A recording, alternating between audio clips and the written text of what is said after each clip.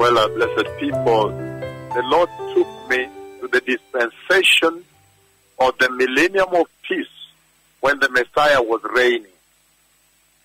The Lord today showed me, He took me to the dispensation of the millennium of peace. And you know that happens after the rapture, when the church is taken up into glory, into heaven. Those who are holy and righteous and obedient are taken up into the glorious kingdom of God. As you see the garments they prepare in Revelation 19 verse 8. But when they come back in Revelation 19:14, they are coming back now. You see they are coming back in the same glorious garments you prepare today. And they are coming back to Jerusalem with the Messiah to reign with Him during the millennium of peace. And it was amazing what He showed me happening there. People were sitting, they were having their meals, they were having peace. And I saw wild animals sitting with the people, and I think I'll open it up for you a little later. It is unbelievable what I saw. It's tremendous.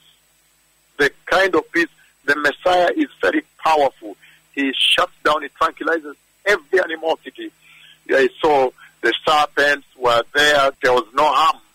And the people were not worried. The wild animals that you would flee from or have to gun down were lying there walking with people, between people. It is amazing what I saw. It shocked me also quite a bit because He had never shown it to me this way. The Messiah is coming.